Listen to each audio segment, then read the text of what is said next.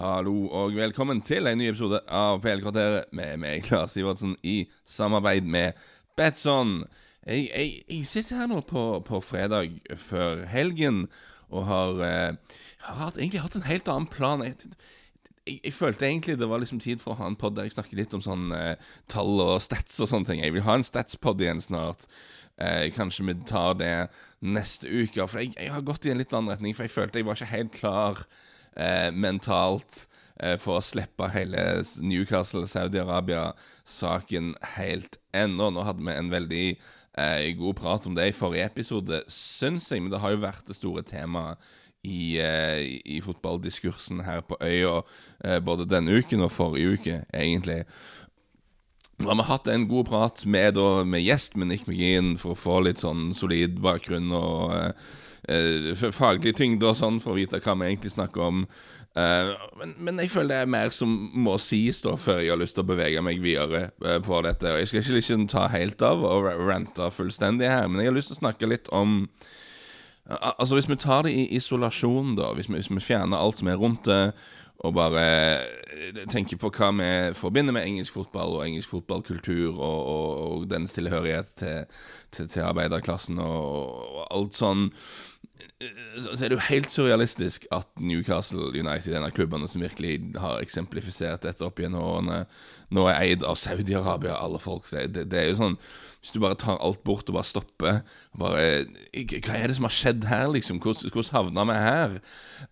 Men for å forstå hvordan vi havner her, så er det jo da nødvendig å ha litt historisk kontekst. Det er ofte sånn her i livet at historien og konteksten forklarer veldig mye, og som er viktig å ha med seg. Og jeg har litt lyst til å snakke om hvordan det har vært opp gjennom året med eierskaps på hvem som har eid fotballklubber, rett og slett.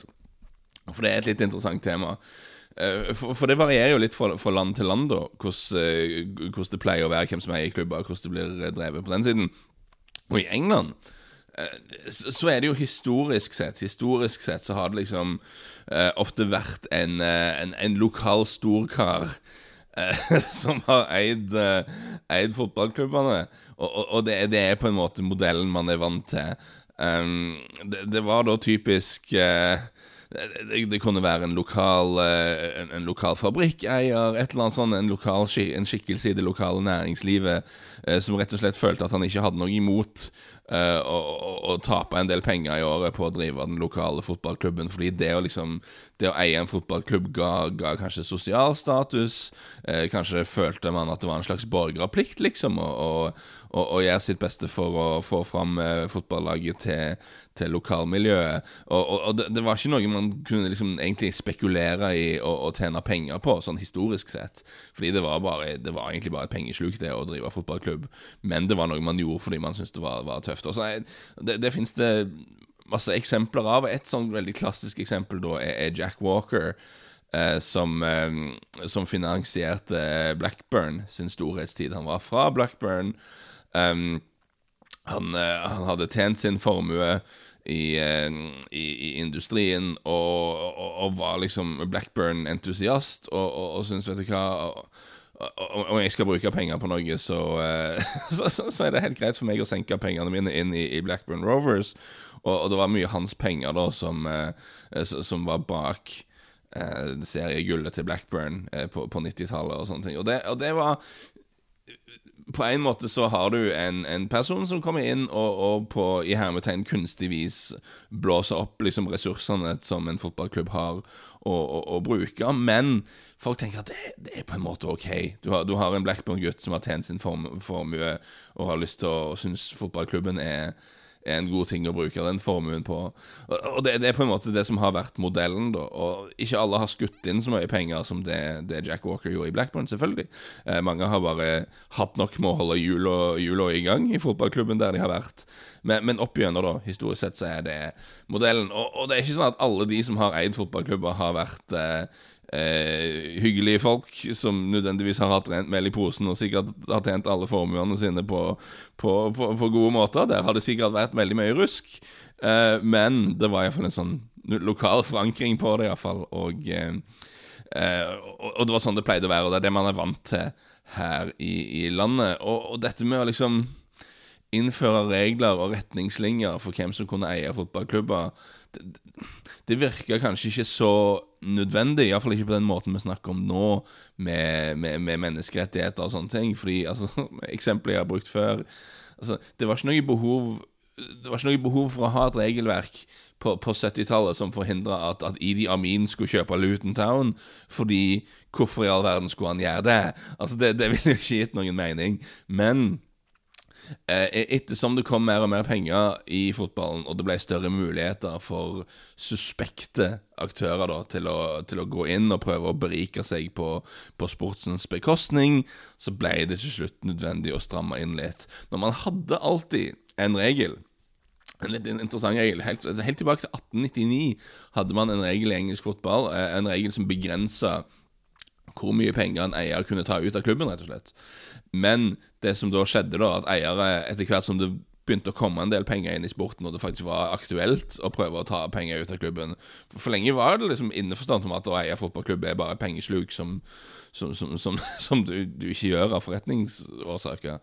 Men etter hvert så begynte det å tikke inn mer penger da, i sporten, og det som skjedde var at eiere fant måter å omgå de reglene. Altså for eksempel hvis det ikke var lov for en eier å ta ut penger av klubben, så bestemte man seg for å eie en klubb gjennom et holdingselskap, og begynne med sånne mystiske selskapsstrukturer og sånne ting for å komme seg rundt det. Så etter hvert så bare fjerner de den regelen for at det var noe som ikke var egentlig mulig å håndheve uansett.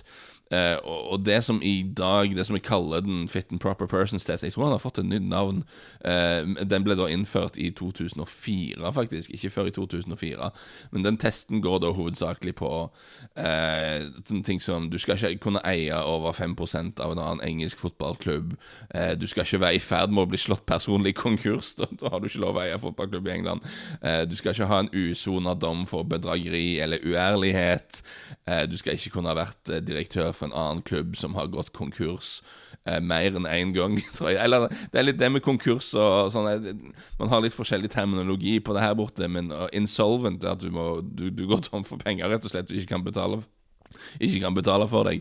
Du skal ikke ha vært sjef for en klubb som har gjort det flere ganger, eller mer enn en klubb som har gjort det. Så det er helt tydelig, hvis du leser dette regelverket, det du ser er at det er helt tydelig skrevet da, og formulert med tanke på å unngå de mer useriøse aktørene da, at i stedet for Jack Walker som har tjent sin formue og som fra Blackburn og vil skjenke pengene i Blackburn, så vil du unngå at den lokale bruktbilselgeren som har en del svin på skogen og sånn prøver å spekulere på å kjøpe seg inn i en fotballklubb for å tjene penger på det på en eller annen måte. Kanskje det som noen faktisk har prøvd på er å kjøpe en fotballklubb, legge den ned og så selge stadion. Det var det Brighton sine eiere lenge før Tony Bloom kom inn og sånn prøvde på det i sin tid. Reglene er åpenbart designet for å unngå sånne skikkelig small-time, sleskete folk som ikke man vil ha, og som ikke vil være positive for en fotballklubb. Men det regelverket ikke tar høyde for da, er det Premier League har vokst seg fram til å bli.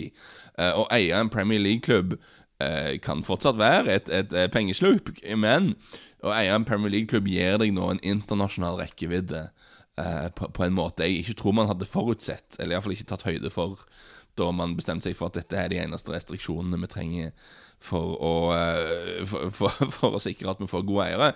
Premier League har blitt en global merkevare, mer enn en nasjonal fotballdivisjon, og det gir økonomiske muligheter som klubbene og ligaene da har kastet seg over. Klubbene og ligaene har kastet seg over med stor entusiasme, men det har også kom med potensielle utfordringer som man aldri helt har tatt konsekvensen av, vil jeg mene. Og en ting er at klubbene er nå attraktive for en type aktører og spekulanter som jeg ikke tror ledelsen var forberedt på. Og et eksempel da, altså, tankegangen har alltid vært at Premier League er åpen for business, altså man tar imot alle utenlandske investorer av alle slag med åpne armer, og den åpenheten da ble sett på som noe som var veldig positivt. England som samfunn og som forretningsnasjon ser veldig utover og vil være veldig åpen, sånn at de kan ta imot penger og business fra hele verden.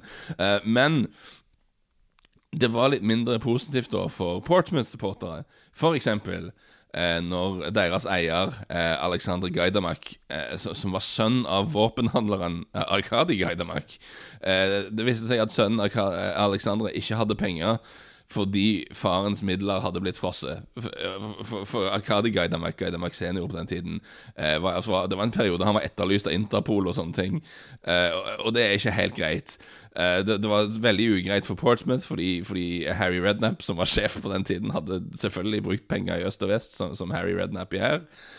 Og det viste seg da at klubben ikke kunne betale for seg, fordi klubben hadde ikke tilgang til penger, fordi klubbens eier fordi faren til klubbens eier hadde fått midlene sine frosset, og da ble det plutselig veldig vanskelig for Portsmouth å betale for seg. Så det viste seg at Premier League som fit and proper persons test, altså det var ingenting der som fangte opp Gaidamak-situasjonen, men jeg tror ikke reglene egentlig hadde forutsett at Portsmouth skulle ende opp med å bli eid av sønnen til en russisk-født fransk-israelsk våpenhandler, og at sønnen plutselig skulle få problemer med å betale for seg når farens formue ble frosset og faren var etterlyst av Interpol og sånn. Altså dette en helt annen virkelighet da enn Jack Walker og sånne lokale industrifolk og lokale bruktbilselgere, hvis du skjønner hva jeg tenker. Dette var bare en sånn global virkelighet som var noe helt nytt, og som ikke jeg tror Premier League var forberedt på. Og Gaidamak-fiaskoen jo bare ett eksempel på dette her. Vi kan snakke om Carson Young, den litt diffuse forretningsmannen fra Hongkong som kjøpte Birmingham City, før han da ble dømt til 6 års fengsel i Hongkong for hvitvasking av penger. For igjen, det vanskelig for Premier League å sjekke dette her når det kommer folk fra utlandet som ikke ryker på noen av disse. Altså, de har aldri blitt slått konk i England, disse folka, men om de egentlig har penger, og hvor de pengene kommer fra og sånne ting, litt vanskelig for Premier League å sjekke og ha kontroll på. Du har Thailands tidligere statsminister Thaksin Shinawatra, som kjøpte Manchester City, men også fikk midlene sine frosset og var ikke i stand til å finansiere driften av klubben. Og jeg synes dette oppsummerte veldig mye da, for Human Rights Watch beskrev Thaksin som en menneskerettighetsforbryter av det verste slag. Men i de udødelige ordene til Citys daværende leder Gary Cook, og jeg vet jeg har nevnt dette på podden før, men det ganske lenge siden, men jeg synes det så det illustrativt, og det forklarer så mye om Premier Leagues forhold til penger, at jeg vil sitere Gary Cook nok en gang, da han sa: han viklet inn, altså Thaksin viklet inn i en politisk prosess, og jeg har valgt å holde meg ute av det. Han en hyggelig fyr? Ja. Han en flott fyr å spille golf med? Ja. Har han masse penger å drive fotballklubb med? Ja. Jeg egentlig bare interessert i de 3 tingene. Hvorvidt han skyldig i et eller annet bort i Thailand, det kan ikke jeg bekymre meg for, sa Gary Cook, daværende daglig leder i Manchester City. Og dette ikke for å hakke på City, Thaksin eller Cook egentlig, det bare fordi en bedre oppsummering av engelsk fotballs kollektive syn på suspekte investorer skal du lete veldig, veldig lenge etter. Det liksom dette synet som råder. Men sånne litt sånn, men suspekte investorer en ting. En annen virkelighet som Premier League aldri helt har funnet ut av, eller klart å liksom forholde seg til, det vi nå kaller sportswashing. Og som Nick McGeehan var inne på i forrige episode, sportswashing et begrep som blir kastet litt rundt forbi, hvor mye og det vil variere i hvor stor grad det passer, men det noe vi forstår som når problematiske regimer bruker idrett til å forbedre imaget sitt internasjonalt. Det ikke et nytt konsept. Hvis du går gjennom hvem som har arrangert OL opp gjennom året, så vil du oppdage at det har skjedd ganske mange ganger at land og regimer som har en del svin på skogen og ikke oppfører seg sånn som verden kanskje vil de skal oppføre seg, bruker idrettsarrangement til å vise hvor flotte de men det noe som har blitt veldig aktuelt i fotballen det siste 10 året, etter Qatar kjøpte Paris Saint-Germain og vant retten til å arrangere VM, etter Abu Dhabi kjøpte Manchester City, etc. For Manchester City da, så var målsetningen var tydelig for første stund. Jeg husker allerede i pressemeldingen som ble sendt ut da Manchester City ble kjøpt opp av Abu Dhabi United Group, som de jo heter. I pressemeldingen stod det: ved å engasjere seg i investering i sport, så ønsker Abu Dhabi United Group å forsterke Abu Dhabis posisjon som hovedstad både for sport og økonomisk utvikling, og å rette verdens oppmerksomhet mot de forente arabiske emirater gjennom dette oppkjøpet av en av Englands eldste klubber. Så dette det handler litt om diversifisering av økonomi og sånne ting. Gulfstatene prøver igjen, vi snakket vel om det med Nick McGeehan, de prøver å tjene penger på noe annet enn bare olje og gass, men det jo da dette med å rette oppmerksomheten mot Emiratene gjennom å involvere seg i fotball. Om engelske fotballklubber bør brukes til å kaste glorie over ørkendiktaturer som har et mildt sagt avslappet forhold til menneskerettigheter. Det et spørsmål som ingen liksom kom på å stille, for at det var bare ikke aktuelt. Og når det da først skjedde, så fantes det ingen regler mot de. Man kan ta opp Roman Abramovich og Chelsea, men det en litt annen kategori da, eller om det egentlig det kan diskuteres, men det ble opplevd som, altså når Abramovich kom inn og kjøpte Chelsea og brukte masse penger, så hørte det på en måte litt til den tradisjonen som man vant til her borte, at du har en rik mann som synes fotball litt kjekt, så da vil han gjerne bruke en del penger på fotball. Den store forskjellen var at dette var i stedet for Jack Walker fra Blackburn, så var dette Roman Abramovich fra Russland, og det var mer penger enn man var vant til å se, og kanskje burde man vært mer kritisk til det, kanskje burde man vært mer kritisk til hvor pengene til Abramovich kom fra, og hans motiver. Du trenger ikke jobbe hardt for å overtale meg om at det var noe man burde sett nærmere på når det skjedde, men jeg tror grunnen til at det forsvant, det gikk litt mer gjennom nettet, og det ble ikke så mye oppmerksomhet rundt det aspektet, var at det var nærme nok til den tradisjonen man var vant med, til at man bare, sånn vel den moderne verden. I stedet for den lokale rikingen, så det nå globale rikinger. Og det var noe man på en måte kunne leve med. Og igjen med Abu Dhabi, når de kjøpte Manchester City, det var noen som påpekte, hei, hva det som skjer her? Dette ikke så bra. Men igjen, vi var ikke så vant med å snakke om dette med sportswashing, og dette konseptet hadde ikke liksom tatt over store deler av toppfotballen i Europa på samme måte som det har nå. Mens nå, når Saudi-Arabia kjøper Newcastle United, så dette noe man for det første så Saudi-Arabia igjen, som vi diskuterte i forrige podcast, liksom de verste på akkurat dette her.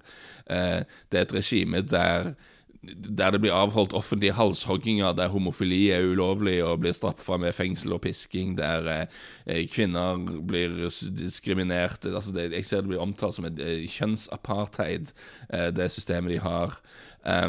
Du har masse migrantarbeidere som vi nevner, som lever under det samme kafala-systemet vi har snakket så mye om i forbindelse med Qatar. Det samme, bare igjen de blir behandlet om, og if anything så det enda verre, og det mange flere av de, så alle problemene med Qatar eksisterer pluss i Saudi-Arabia, pluss det da enda verre på en del andre områder. Så Saudi-Arabia de verste her.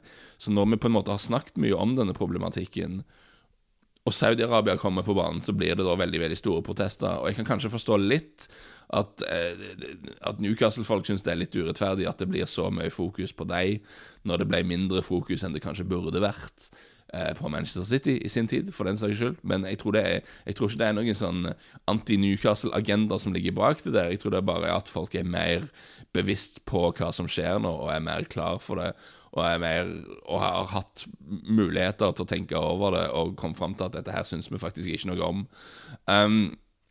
Så det der vi har havnet da, på en måte så at Saudi-Arabia kjøper opp Newcastle nesten en slags logisk endestasjon på den utviklingen vi har sett, og at man åpen for business, man åpne for alle, og man stiller ikke spørsmålstegn ved noe som helst. Så lenge du ikke har gått konkok i England, så det greit. Men jeg synes likevel det riktig å problematisere det da. Men det som frustrerer meg litt med debatten, sånn som jeg har sett den i media og i sosiale medier de 2 siste ukene, jeg liker, og misforstår meg riktig her nå, jeg liker egentlig ikke at Newcastle-supportere, og spesifikt hva Newcastle-supportere skal høre til å mene om dette her, har blitt en så stor del av samtalen. Jeg snakket litt om det med Nick McGeehan i forrige episode, forhåpentligvis på en litt mer konstruktiv måte, men det eneste jeg vil si Newcastle-supportere ikke ansvarlige for hva eierne til klubben gjør. De ikke ansvarlige for hvem som har valgt å kjøpe klubben, men de faktisk ansvarlige for sine egne handlinger. sånn som vi alle er. Og det for eksempel, det er noen forferdelige argumenter som blir gjentatt. Det at staten, enten det er den norske eller den engelske, har relasjoner med Saudi-Arabia, kanskje til og med selger våpen til Saudi-Arabia. Det at Saudi-Arabia har eierandeler i store internasjonale firmaer, som man kanskje bruker av og til og med. Dette er faktisk ikke ting som fritar deg fra et hvert ansvar til å tenke selv. Det er faktisk ikke sånn at staten, ikke den norske og spesielt ikke den engelske, er en sånn moralsk fasit som legger føringer for hva som er ok og ikke er ok. Det er ikke sånn at om staten faktisk gjør noe, så er det automatisk ok. Og det er heller ikke rasjonelt å si at folk er nødt til å ha fullstendig oversikt over hvem som eier hva på aksjemarkedet, før de kan sette seg ned og tenke om de synes det er bra eller ikke at Saudi-Arabia har kjøpt en fotballklubb. Altså det er faktisk jeg synes det er direkte tøysete å sammenligne det med å ha noen prosenter av et børsnotert selskap og det å kjøpe en fotballklubb spesifikt for å hvitvaske imaget ditt. Det er helt åpenbart ikke det samme. Så en del av disse argumentene gir ingen mening. Jeg ser for meg at du går og tenker, vet du hva, her trodde jeg at det var negativt at klubben har blitt kjøpt av folk som driver og hogger hodet av folk og kaster homofile folk i fengsel og sånne ting. Jeg synes det var skikkelig kjipt. Men så sjekket jeg opp, og det viser seg at staten har selgt noen våpen til disse folka. Og da er det jo greit. Altså, dette er ikke en normal måte for et menneske å tenke på. Og det er en sånn ansvarsfraskrivelse da. Du har fortsatt lov å tenke selv. Vet du hva? Av og til skjer det noe, av og til skjer det sånn at staten faktisk gjør ting du er uenig med. Det er løye med det er spesielt det der. Hvis du vandrer rundt i Nordøst-England, i Newcastle, og spør de, er du enig i absolutt alt den engelske regjeringen gjør? Synes du absolutt alt det konservative regjeringen her i England foretar seg er bra og riktig og fantastisk? Så har jeg en følelse at mange ikke synes det. Så jeg skjønner ikke helt hvorfor den logikken skal gjelde for Saudi-Arabias eierskap av Newcastle United. Det gir ingen mening. Så jeg skal ikke sitte her og si hva folk har lov å tenke. Det er helt opp til hver enkelt. Men det jeg sier at du har faktisk ansvar for å tenke selv og gjemme seg bak liksom hva staten måtte gjøre og hvem som måtte eie 3% av Disney eller hva det nå er. Det holder ikke, altså. Det er en sånn, jeg har ikke lyst til å tenke på dette. Jeg finner bare et eller annet å lene meg på. Og det er noe litt problematisk i denne holdningen med at jeg ser en del folk sier, ja, dette er jo bare fotballsupportere. Fotballsupportere kan jo ikke tenke, de bare heier på laget sitt og helt ukritisk. Alle er faktisk i stand til å tenke selv. Det er noe av det vi gjør som mennesker. Det er en ganske viktig del av det. Så her er vi, jeg beklager meg til å være veldig negativ, men jeg kommer liksom ikke på noen sånn veldig oppsløftende poeng å avslutte på. Jeg føler Newcastle-supportere har blitt satt i en situasjon der alle må finne ut hvor de står på en skala der i den ene enden er det å slutte å heie på klubben, og i den andre enden av skalaen er bli heia gjeng for Saudi-Arabia. Og så på den skalaen må alle individuelt finne ut hvor de hører hjemme da. Og jeg synes ikke man nødvendigvis skal sitte og kreve det ene eller det andre, og man skal ikke sitte at det er ikke for andre å si hva som er fasiten her. Men jeg kan gå så langt som å si at jeg synes det er veldig trist hvis mange ender opp i Saudi-Arabia enden av denne skalaen. Jeg håper at folk kanskje kan tenke seg om litt mer enn det. Og sånn som jeg ser det, så er dette en moralsk krise da, som supporterne burde vært beskyttet mot. Supportere bør aldri bli satt i den posisjonen at dette er noe de må forholde seg til.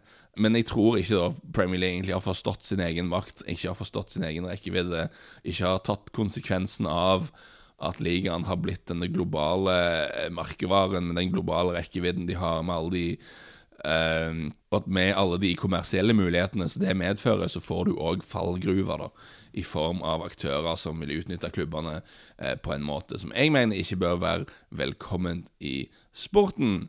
Og med det så har jeg håp og ambisjoner om å ikke måtte snakke så mye om Newcastle og Saudi-Arabia på en liten stund. Jeg føler jeg er litt ferdig snakket på det. Nå får vi første kamp under det nye regimet. Og det jo vi må sikkert snakke litt om hva som faktisk skjer under det nye regimet også, etter hvert når vi vet mer om dette. Så langt er tegnene ikke helt positive på om de faktisk vet hva de holder på med. Så det skal bli spennende. At vi har en sånn antakelse om at dette blir det samme som Manchester City, eller dette blir som om noen plutselig har fått ubegrenset midler på FM og bare kommer til å gå fullstendig amok. Jeg er ikke helt sikker på om det blir så enkelt. Jeg er ikke helt sikker på det. Men helt spesifikt dette med at Saudi-Arabia, skal de ha lov å eie fotballklubb i England eller ikke? Nei, det bør de helst ikke. Men her er vi, og nå er det vanskelig å gjøre noe med det. Og mer er det ikke å si om det. Det er straks helg. Det er mye artig fotball denne helgen, så vi kan kanskje glemme alt dette styret her. Håper dere koser dere med det, og så høres vi igjen snart.